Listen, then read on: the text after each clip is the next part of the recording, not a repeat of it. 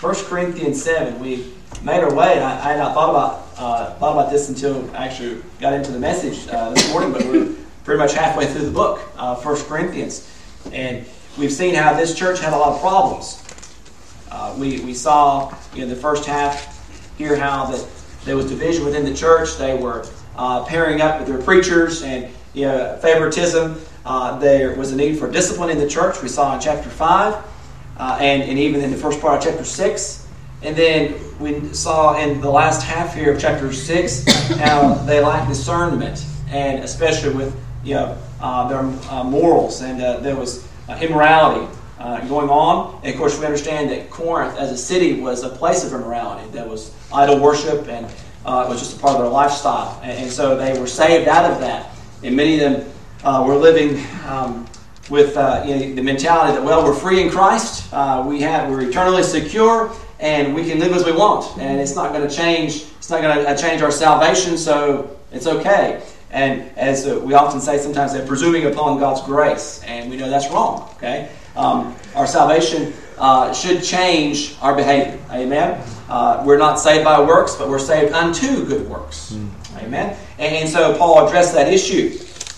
And as I mentioned last week, when we finished that message and looking at that portion of it, that Paul was then going to give the positive aspect, a preventative, if you will. Okay. And that's exactly what we find in 1 Corinthians 7. We'll read the verses and then we'll have a word of prayer, okay? So verse 1, chapter 7, says, Now concerning the things whereof you wrote unto me, it is good for a man not to touch a woman.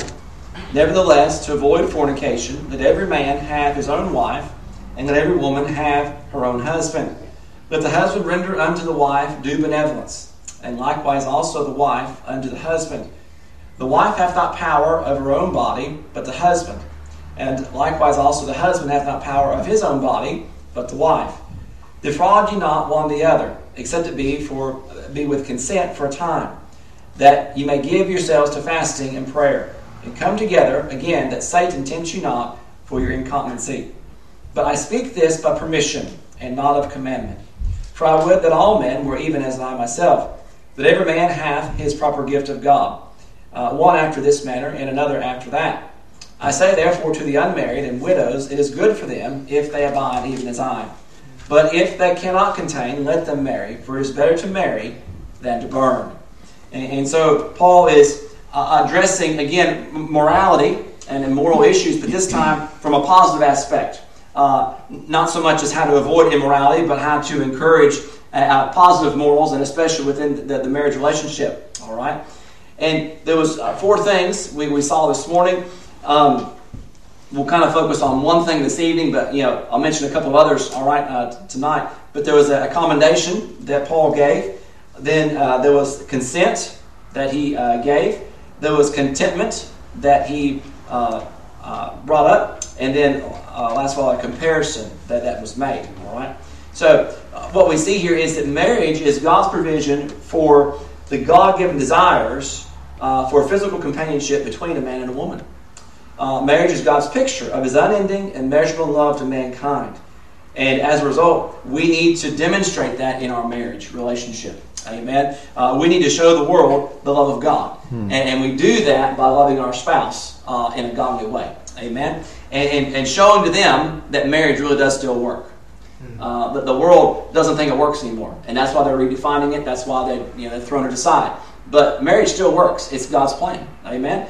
And if you've been married and you do it according to God's plan, you know that. Amen. It's not easy. I didn't say it was easy.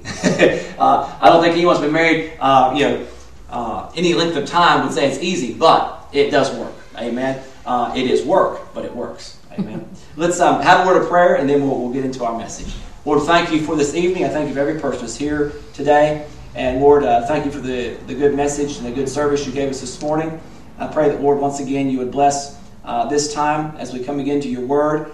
Lord, please give me clarity of thought and help me, Lord, as I preach your word. I pray that, Lord, your message would be clear to each one of us tonight. And I don't know the needs of hearts, but you certainly do, Lord.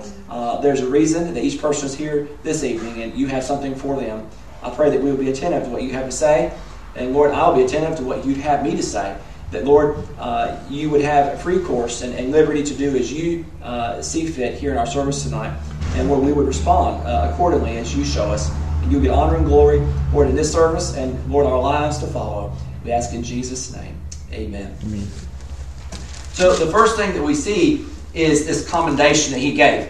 And I just note this as well. All right, so in verse 1, he says, concerning the things whereof you wrote unto me. So we're kind of turning a page here, if you will, in his letter. So he's been dealing with issues that have been brought before him by other people. And now he's going to address issues that was brought to his attention by the church itself. He says there were some things they had written to him and had questions about. And so now he's going to answer those questions. He says, you want to know about these different things. And he says, number one, it is good for man not to touch a woman. There were two different groups of people with two different kinds of lines of thinking, all right, in the church at Corinth on this issue. There were those that were, I would call the legalist, and that's what we see brought up first here. And they were of the such that they said it's not good to touch a woman. Now, we take that, and the Bible says what it says. It is good not to touch a woman, all right? They were taking this to an extreme, to the point that it's good even to be celibate within marriage, okay? That they wouldn't even touch their own wife, you know. I brought up this morning how that the culture and the background they were saved out of, they were essentially setting themselves up for a fall, okay? And it wasn't necessary. All right. Notice Paul doesn't say that it is commanded. He says it's good, meaning that word good means that that's commendable, but it's not necessary. You're taking it to an extreme that is not required. All right. So he's addressing that group, but there were also others, and he's already addressed this crowd in chapter 6 that were very liberal-minded, and that they felt like, well, again, we can just carry on as we used to, even before we were saved, that we could still, be involved in these sinful practices, all right? And of course, we understand that was wrong too, all right? So there's a balance here. He's trying to, the pendulum had swung one way with one group, and now they swung all the way to the other direction, and there's a balance that they need to strike. And so he's saying, hey, let's get this thing right, okay? And so he says, it's good, nevertheless, to avoid fornication, let every man have his own wife, and every woman have her own husband. So now when we move on from this commendation he gave, he said, it's commendable what you're trying to do, but it's not necessary. And what you should do is let every man have his own wife, and every woman have her own husband. And of course he goes on to explain that then, okay, verses 3 down through about verse 6. He says, let the husband render unto the wife due benevolence, likewise also the wife unto the husband. The wife hath not power over her own body, but the husband, and likewise also the husband hath not power over his own body, but the wife. He's saying there should be an equal respect, and the phrase has been coined so much. It's even been a title of a book, Love and Respect. Okay, now whether you go along with the thinking on that title, there are some people that just hate that book. Okay, I have not read that one personally. Okay, so I'm not recommending the book. What I've heard from it is a good book. Okay, but I can't personally endorse it because I've not read it. All right, so I'll put that little disclaimer out there. All right, it is supposedly a very good resource for married couples. All right, but anyway. But the idea is definitely good, all right? And that's what is presented here, all right? Husband is to love his wife as Christ loved the church. We saw that in Ephesians 5. And, of course, the wife is to respect her husband. She's to be in subjection, okay? Let's go to Ephesians 5 and review that as well. Because that is the basis of what Paul is saying here. Or I shouldn't say it's the basis, but it is definitely part of what he's saying. The basis of what he was saying, and we saw this last week there, he was quoting from the book of Genesis, Genesis chapter 2. Every time that Paul or Jesus, anyone in the New Testament was addressing marriage, they always went back to Genesis. Genesis is the foundation. It's a foundation book, and not only for the creation of the world, not only for you find so many things that there starts. It's the book of beginnings. Okay, well, the home began in Genesis. And that's where God created the home. God created marriage in Genesis. Amen. In the Garden of Eden with Adam and Eve. But Ephesians 5 gives us some instruction. Okay. Notice in verse 21, it says, submitting yourselves unto one to another in the fear of God. So you kind of have that prerequisite there. All right. And then it says, wives, submit yourselves unto your own husbands, as unto the Lord. For the husband is the head of the wife, even as Christ is the head of the church. He is the Savior of the body. So, under that umbrella, if you will, of submitting one to another, mutual respect, a wife is to honor her husband and to be submitted to his leadership. And this is a whole other message in itself, okay? But again, we just kind of hit some high spots here. Does that mean that she's inferior to her husband? Absolutely not. Okay, they were created equal. In fact, if we went to Genesis 2, we took the time to, we see in the initial creation, God created them together at the same time. Eve was created as part of Adam. They were equal, okay? And they still are equal. Men and women are still equal today, okay, in God's eyes, all right? But just like any organization that you have, even a man-made organization, you have to have some kind of, it has to be what? Organized. An organization has to be organized, right? And so someone has to be held accountable and responsible for decisions made. Someone, is the one, it's their fault when things go wrong. Amen. And so the same thing is true of the home. And that's how God has designed the home. The man is not necessarily he's not better than the woman, but he is the one held accountable before God for the decisions that are made in that home. I will give an account of the things I allow to go on in my home.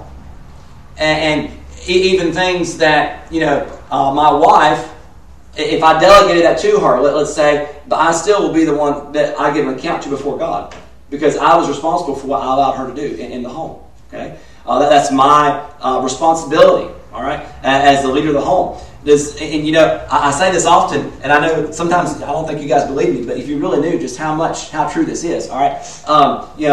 Amy, my wife, most of you know Amy, but and she's not here tonight. Marianne's sick, so that's why Amy's missing this preaching on the home. Amen. Anyway, I said she got most of it this morning, so she'll be all good, But Amy, my wife, I listen to her because she makes me look good. And if y'all knew, sometimes the things that I'm just like, well, I don't know what to do about that. And she would make a suggestion. I'm like, wow, that is really smart, And then I get to take the credit for whatever advice she gave, and it makes me look good, Well, hey, I appreciate that. I appreciate a wise lady as a wife that makes me look good. Amen. And so, hey, but she does that in subjection, and she respects her husband, and that's what wives are supposed to do. In return, men, we're to love as Christ loved the church. Okay. Verse 25: husbands, love your wives. The ladies are like, "Come on, Pastor, get there." You park down there at verse 22, and he's going to get to verse 25. Here we go. Okay, ladies. All right. Husbands, love your wives, even as Christ loved the church. Okay. And gave himself for it. That is a tall order. Amen.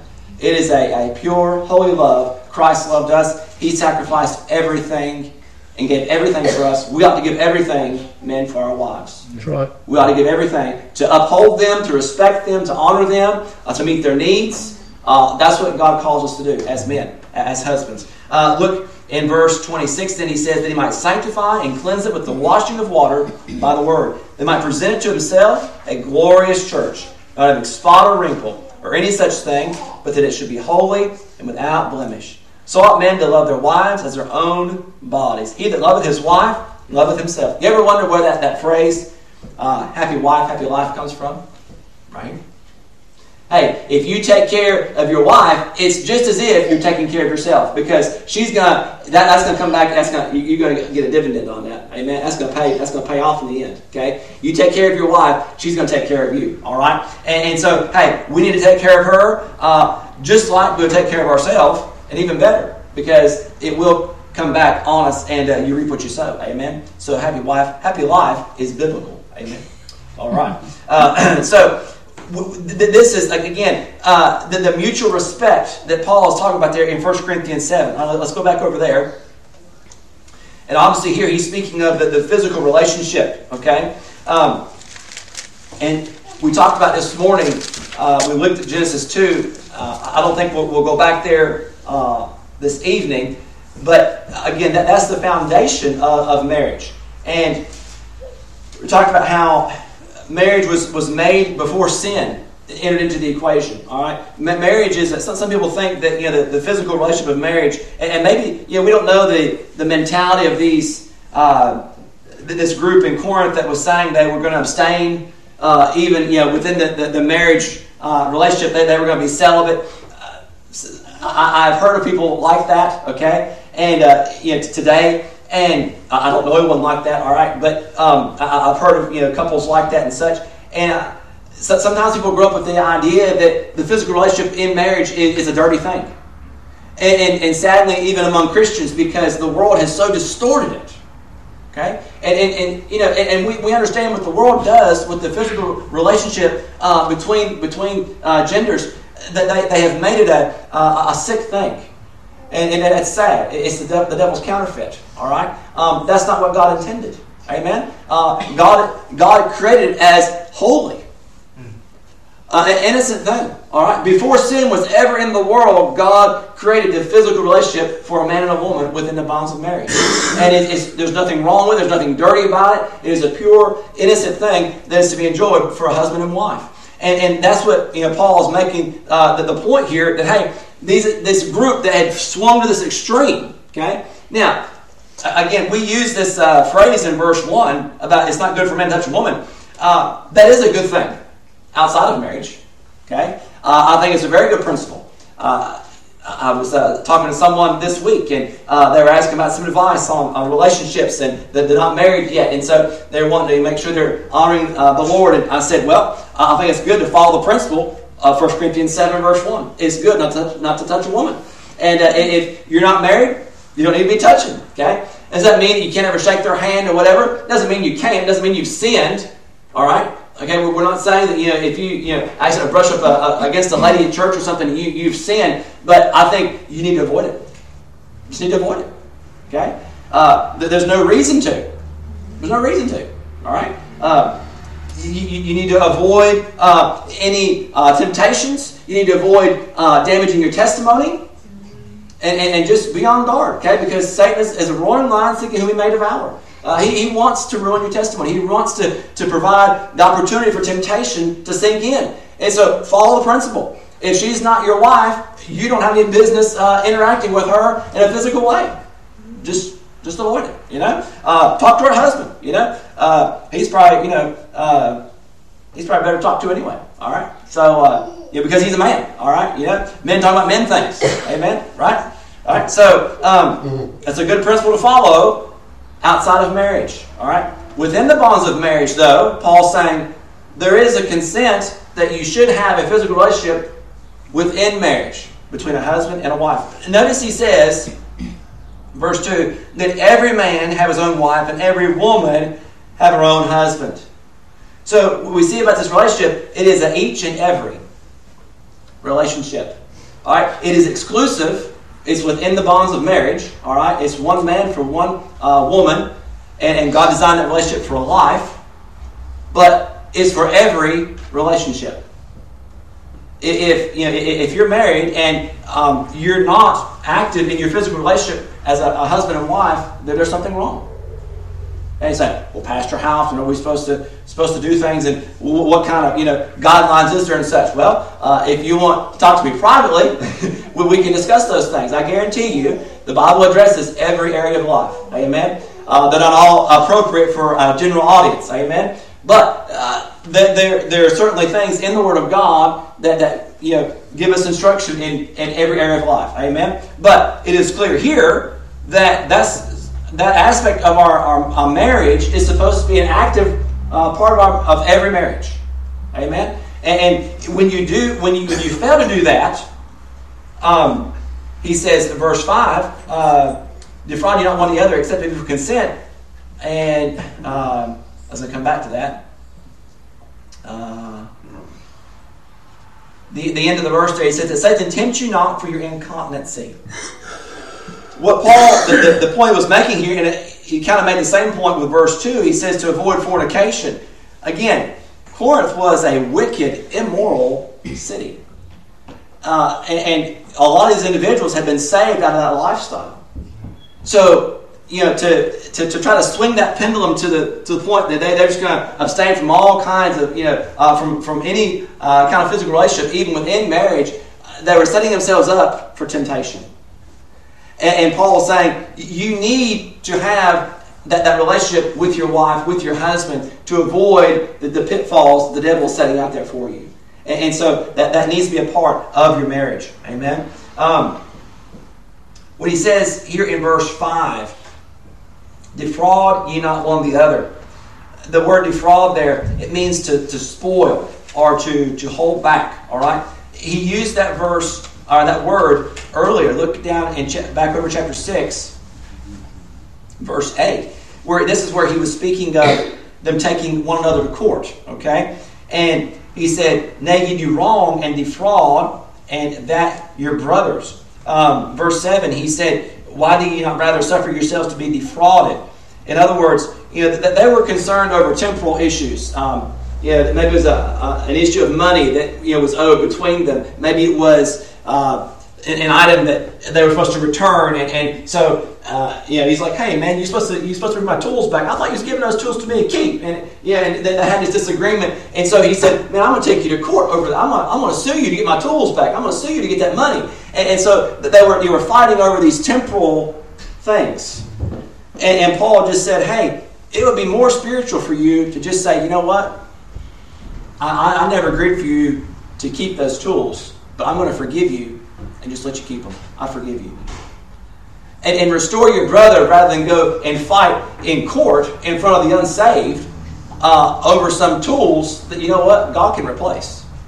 Amen. He said, but instead, you defraud your brother. All right? It'd be better for you to take the hit yourself, so to speak, and let the tools go and let God sort it out, and you just forgive your brother and go on.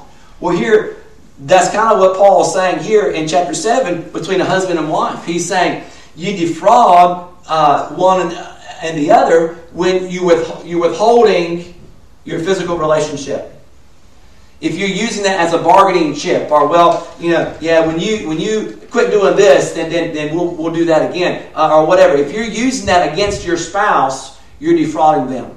You're withholding from them what is rightfully theirs, because they've committed to you in marriage. Amen? And so that needs to be a mutual agreement. That mutual respect and openness within the bonds of marriage. And to have that physical relationship, again, to guard against temptation.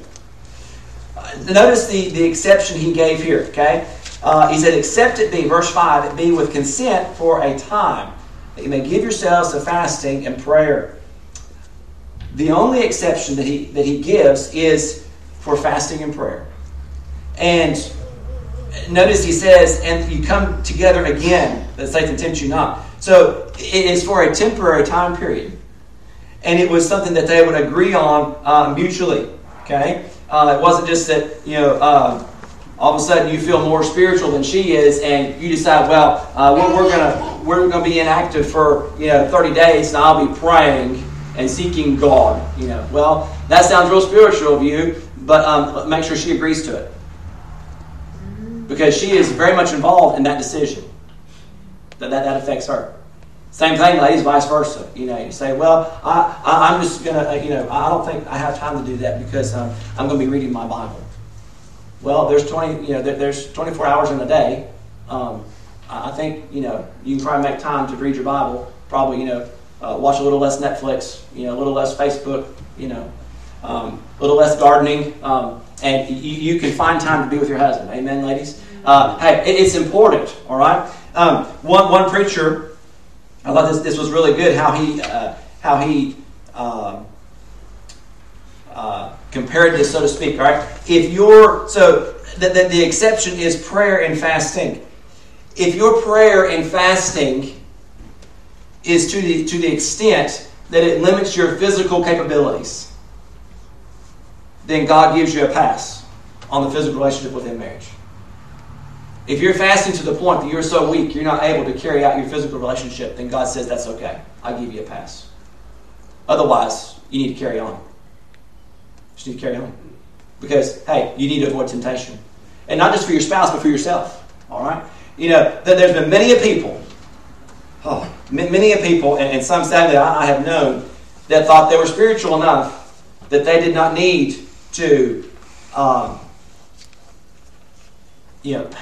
be on guard, so to speak. And that, hey, I'm okay. Well, I know, Pastor, that's what the Bible says, but I'm okay. I pray a lot. I read my Bible a lot. You still have a flesh. And you need to be on guard. Amen? And if you're married, God's given you a safety valve within marriage, the physical relationship. Amen? And you need to cultivate that relationship to be on guard against the flesh and the world. Because they're out there to see, again, the devil's out there seeking whom he may devour. Amen? Look at verse 6 then. He says, but this I speak by permission and not of commandment. So again, he was saying, this group that was taking this extreme position that they were celibate even within marriage, that he said, I'm not commanding you to do this. I'm not commanding you to have a time of prayer and fasting. And you say, well, Pastor, who does that? That's what Lent is. And I'm not as familiar with Islam, but I know they have a very similar time of fasting as well. All right, and within the Catholic Church, you have the priests who are celibate. Okay, they take 1 Timothy 3. Let's turn over there. Okay, this wasn't in the notes. This wasn't this morning, so you didn't get this morning. So we'll go over here. Get it tonight, amen. 1 Timothy 3.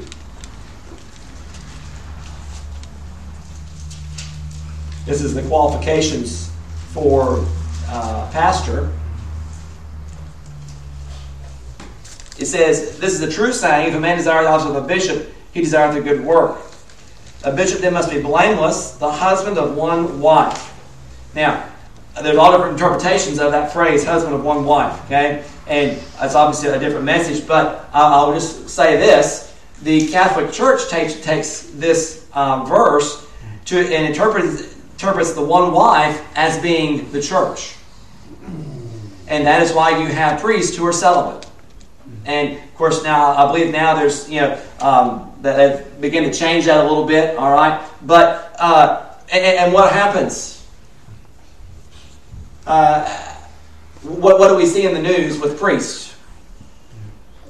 There's all kinds of immorality and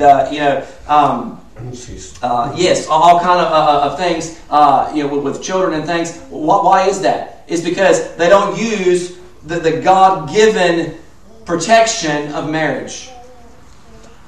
And so they set themselves up for disaster and destruction. Okay? And it's sad, all right? And not just picking on Catholics and the priests, though, okay? There's a lot of good preachers who get busy serving God and fail to cultivate the relationship with their wife, and the devil ends up destroying their marriage and their homes. And you don't have to be a preacher to have a target on your back either, okay? Any child of God, the devil would love to destroy your home. And, hey, the best way is you make sure you make time for your wife. You spend time with your wife. And ladies, make sure you spend time with your husband. And render unto them the due benevolence. Amen, just as the scriptures say. It is so important that we guard ourselves and our home, and that we love each other the way God intends for us to. Amen? So it's not a commandment. He said, I speak this by permission. You're allowed, and he's not saying that you have to come back together. No, it's assumed you will come back together. All right? He's saying you're allowed to come apart for a time for the prayer and fasting, but that's not necessary. It's not a requirement. Okay. Verse 7. Then he says, and this is kind of where we left off this morning. He says, "For I would that all men were even as myself, But every man hath his proper gift of God, one after this manner, and another after that. And he's speaking here, of course, of being celibate. Okay? And Paul was writing as an unmarried man. He was writing this letter as an unmarried man. Now, there's some speculation that Paul may have been a widower, and we don't know that. The Scriptures don't tell us specifically. He did say a lot in regard to marriage, and it could be that simply the Holy Spirit gave that to him. But it also may have been that he was writing from previous experience, and then his wife had passed away. Okay, we don't know. All right, and so we don't need to speculate really on it. But we know what God told us here in the Bible. All right, and here Paul had been given a gift of celibacy. When young people, especially, of course, I say that to young people, but anyone who's single and they get to the age to where they're independent and they think, man, I wonder if I'm going to find that special person. You know, when I was young, and I just confess I'm old. Yep. Just scratch that, Jenna. I didn't say that. Okay, I didn't say that. When I was younger, all right, yeah, when I was younger, okay, we're going to fix that. Okay, man, the things you do when you're live streaming, you know. Anyway, all right. You know, when I was younger, I was single. I wanted to get married. I was like 5 years old, I wanted to get married. I mean, I was looking for the girl, and I'm so glad that I didn't find her right away because it took a long time to find the right one. Amen. But I'm so glad I found the right one. Amen. But I had that desire, and of course, when I came to that point, that age where I was independent, and I felt like I could get married. Well, then it was a question of when am I going to find her, and it is the right one. Sometimes you begin to question as a single person, are you ever going to get married? You think, my goodness, we're ever going to find the right one? And maybe you've been involved in some relationships and had some friendships, and you think, this is going to work out, and then it doesn't, and your heart gets broken and things. And I'm not saying you need to date around, or, anything like that, okay? But it does happen sometimes, does it not? And you begin to question, God, do you really have someone for me? I think that there's a sure way to answer that question. All right? Down here in verse 9, he says, I say therefore to the unmarried and the widows, it is good for them if they abide even as I. But if they cannot contain, let them marry, for it is better to marry than to burn. You say, Pastor, do you know God has someone for me? I'm single, and does God have somebody for me? Well, the question is, do you burn? Do you have a desire to be married? If you do, God wants you to be married. Simple as that. If God's given you the gift of celibacy, you'll have no desire for marriage. Because God has put it in every human being, a desire for that companionship and that relationship. And celibacy is the exception. There's some that have celibacy forced upon them, different religions and things, and even today within certain empires and such, especially in Bible days, you see eunuchs that were devoted specifically for the king and to serve the king, and they would be committed to not having their own families to the point of to show their commitment and devotion to the dynasty, so to speak, in the empire. All right. That they would choose to be celibate and go to extremes to demonstrate that, all right? But that's not a requirement, okay? God has made it as a human desire for the majority of human beings to desire that companionship, the close relationship you have as a husband and wife and a man and a woman together. If you desire that, God has somebody for you. Amen? And you say, how do I find the right one? Well, that's a whole other message. Amen? But you need to seek the Lord and follow godly counsel and follow the Word of God. Amen? But God does not expect individuals to have... God does not give... Think about this. God is not a person who likes to taunt us. God does not give us desires and then just dangle the answer in front of us and say, don't you wish you could have this? Don't you wish you could do that? That's not the God of the Bible. Okay? God's not give us desires to do certain things and then never grant them. God has a plan. And He is working that plan out in your life. You may not always see how it's coming together. You may not know that person. You may not be aware of that person. Honestly, if you'd asked Amy and I 12 months before we got married if we were going to be married in 12 months, we'd have said no way. We were together as a couple and at the wedding altar in 5 months. It happened fast. Amen. I always say when you know you got what you want, you don't mess around. Amen. You just hurry up and take action. Amen. And so, hey, that may be the case in your life as well. Now, it may be that somebody you do know, and God is slowly, bringing the whole process and bringing you together. But rest assured, if God's giving you a desire to have that relationship, then God has someone for you. Amen. And you can trust Him in working that out. Amen. Let's look over in 1 Thessalonians.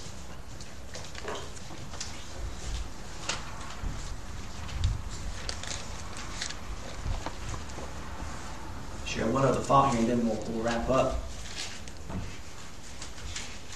1 Thessalonians 4.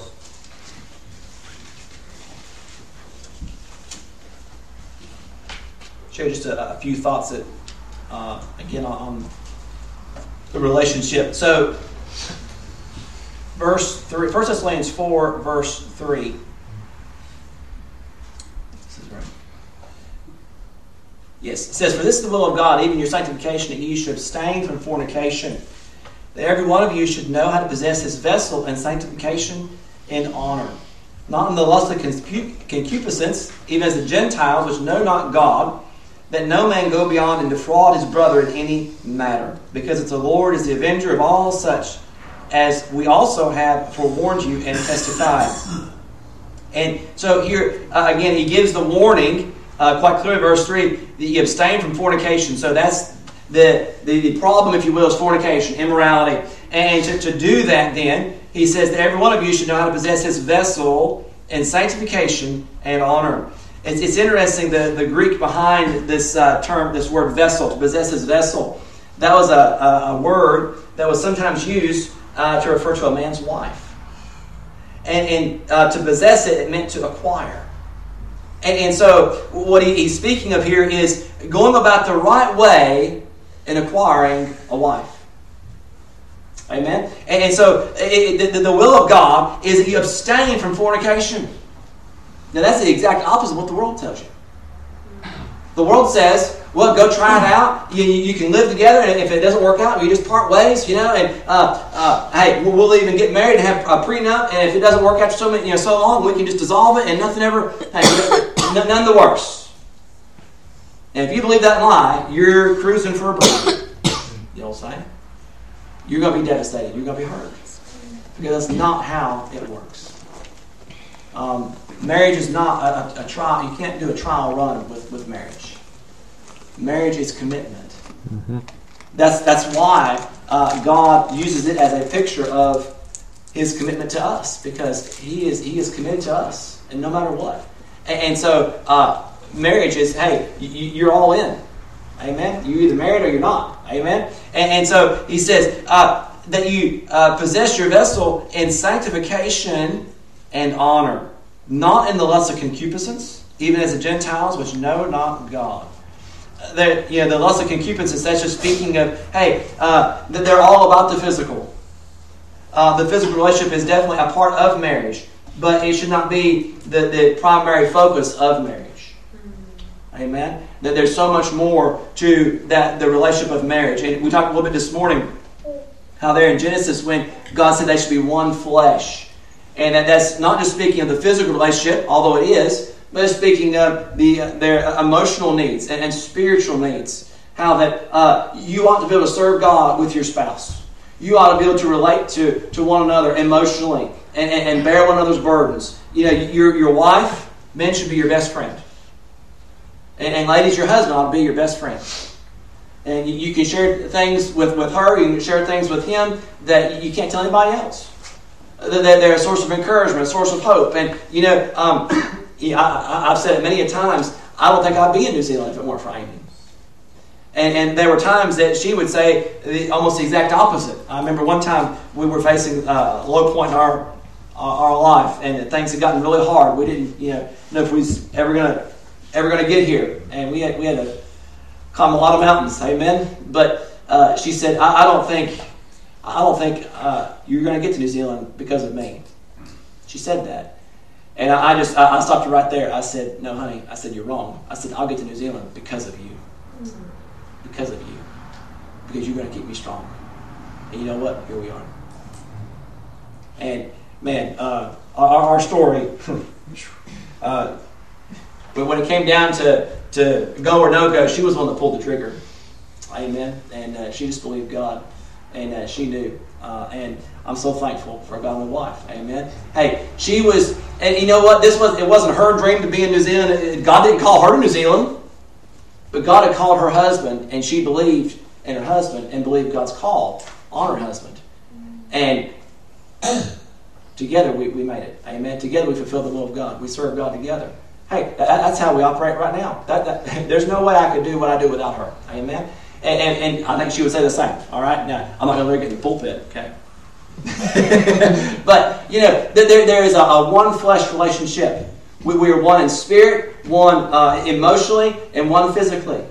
And that's what God intends. It's not all based on the physical aspect, but that is certainly a part of it, all right? And so you want to go about the right, finding a spouse in the right way. Amen? Go back to 1 Corinthians. I'll point out one other thing there, and then we'll be done.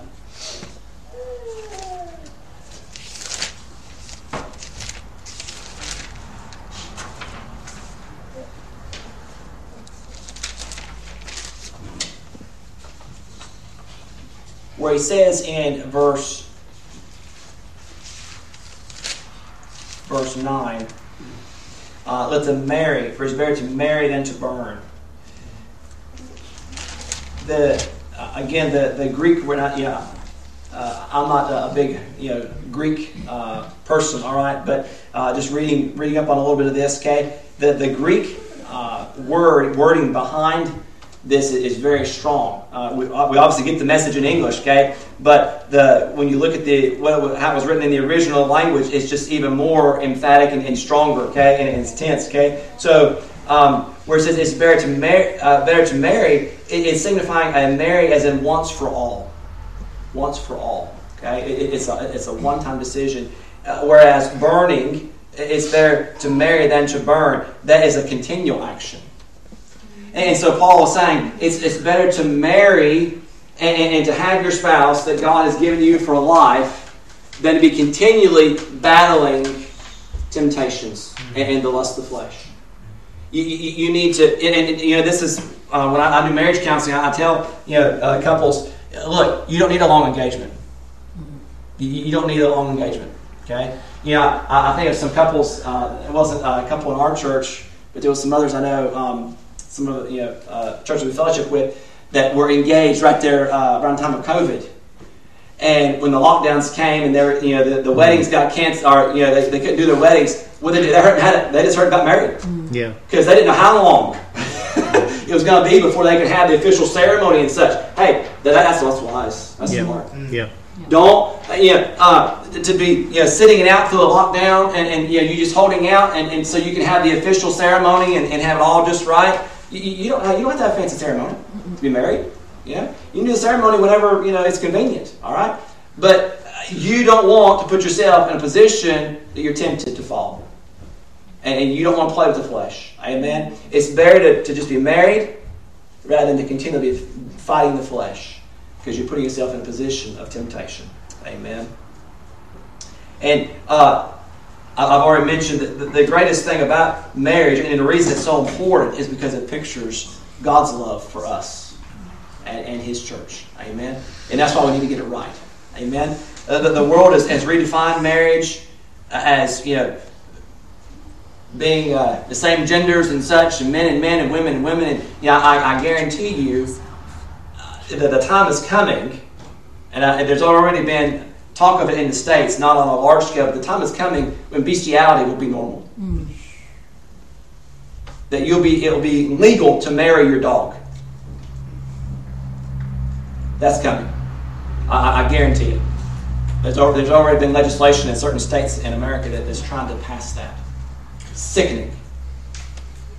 And all it is the lust of the flesh and the desire for me and what I want. It has nothing to do with true love, God's love, a holy love, and it belittles marriage as God intended. And that's why we as Christians, we need to stand up and say, you know what? That's just wrong, and this is what's right. It's one man with one woman for a life, and we're committed to one another. And that's what God intends. And you say, well, Pastor, it doesn't always work that way. You're right, it doesn't. And I understand that. And you know what? Paul's going to talk about that too. And we'll talk about it in the following weeks. Amen? But hey, wherever you are, just like I said this morning, wherever you are in your married relationship, okay? Whether this is your second or third, or whether you're not even married yet, okay? You be committed to do it God's way from this point on. Amen? Let the past be the past. That's gone. Amen? If you know the Lord, you confess that as sin, then it's behind you. Amen? It's under the blood. In fact, it's not even under the blood. It's gone. It's been washed away by the blood. Amen?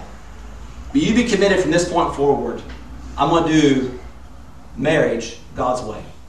I want God's way for my life. Amen. And I want to do it right. And I want to be a testimony of God's love to me and how He loves the world. And He gave Himself for us. Amen. That we might be sanctified and cleansed.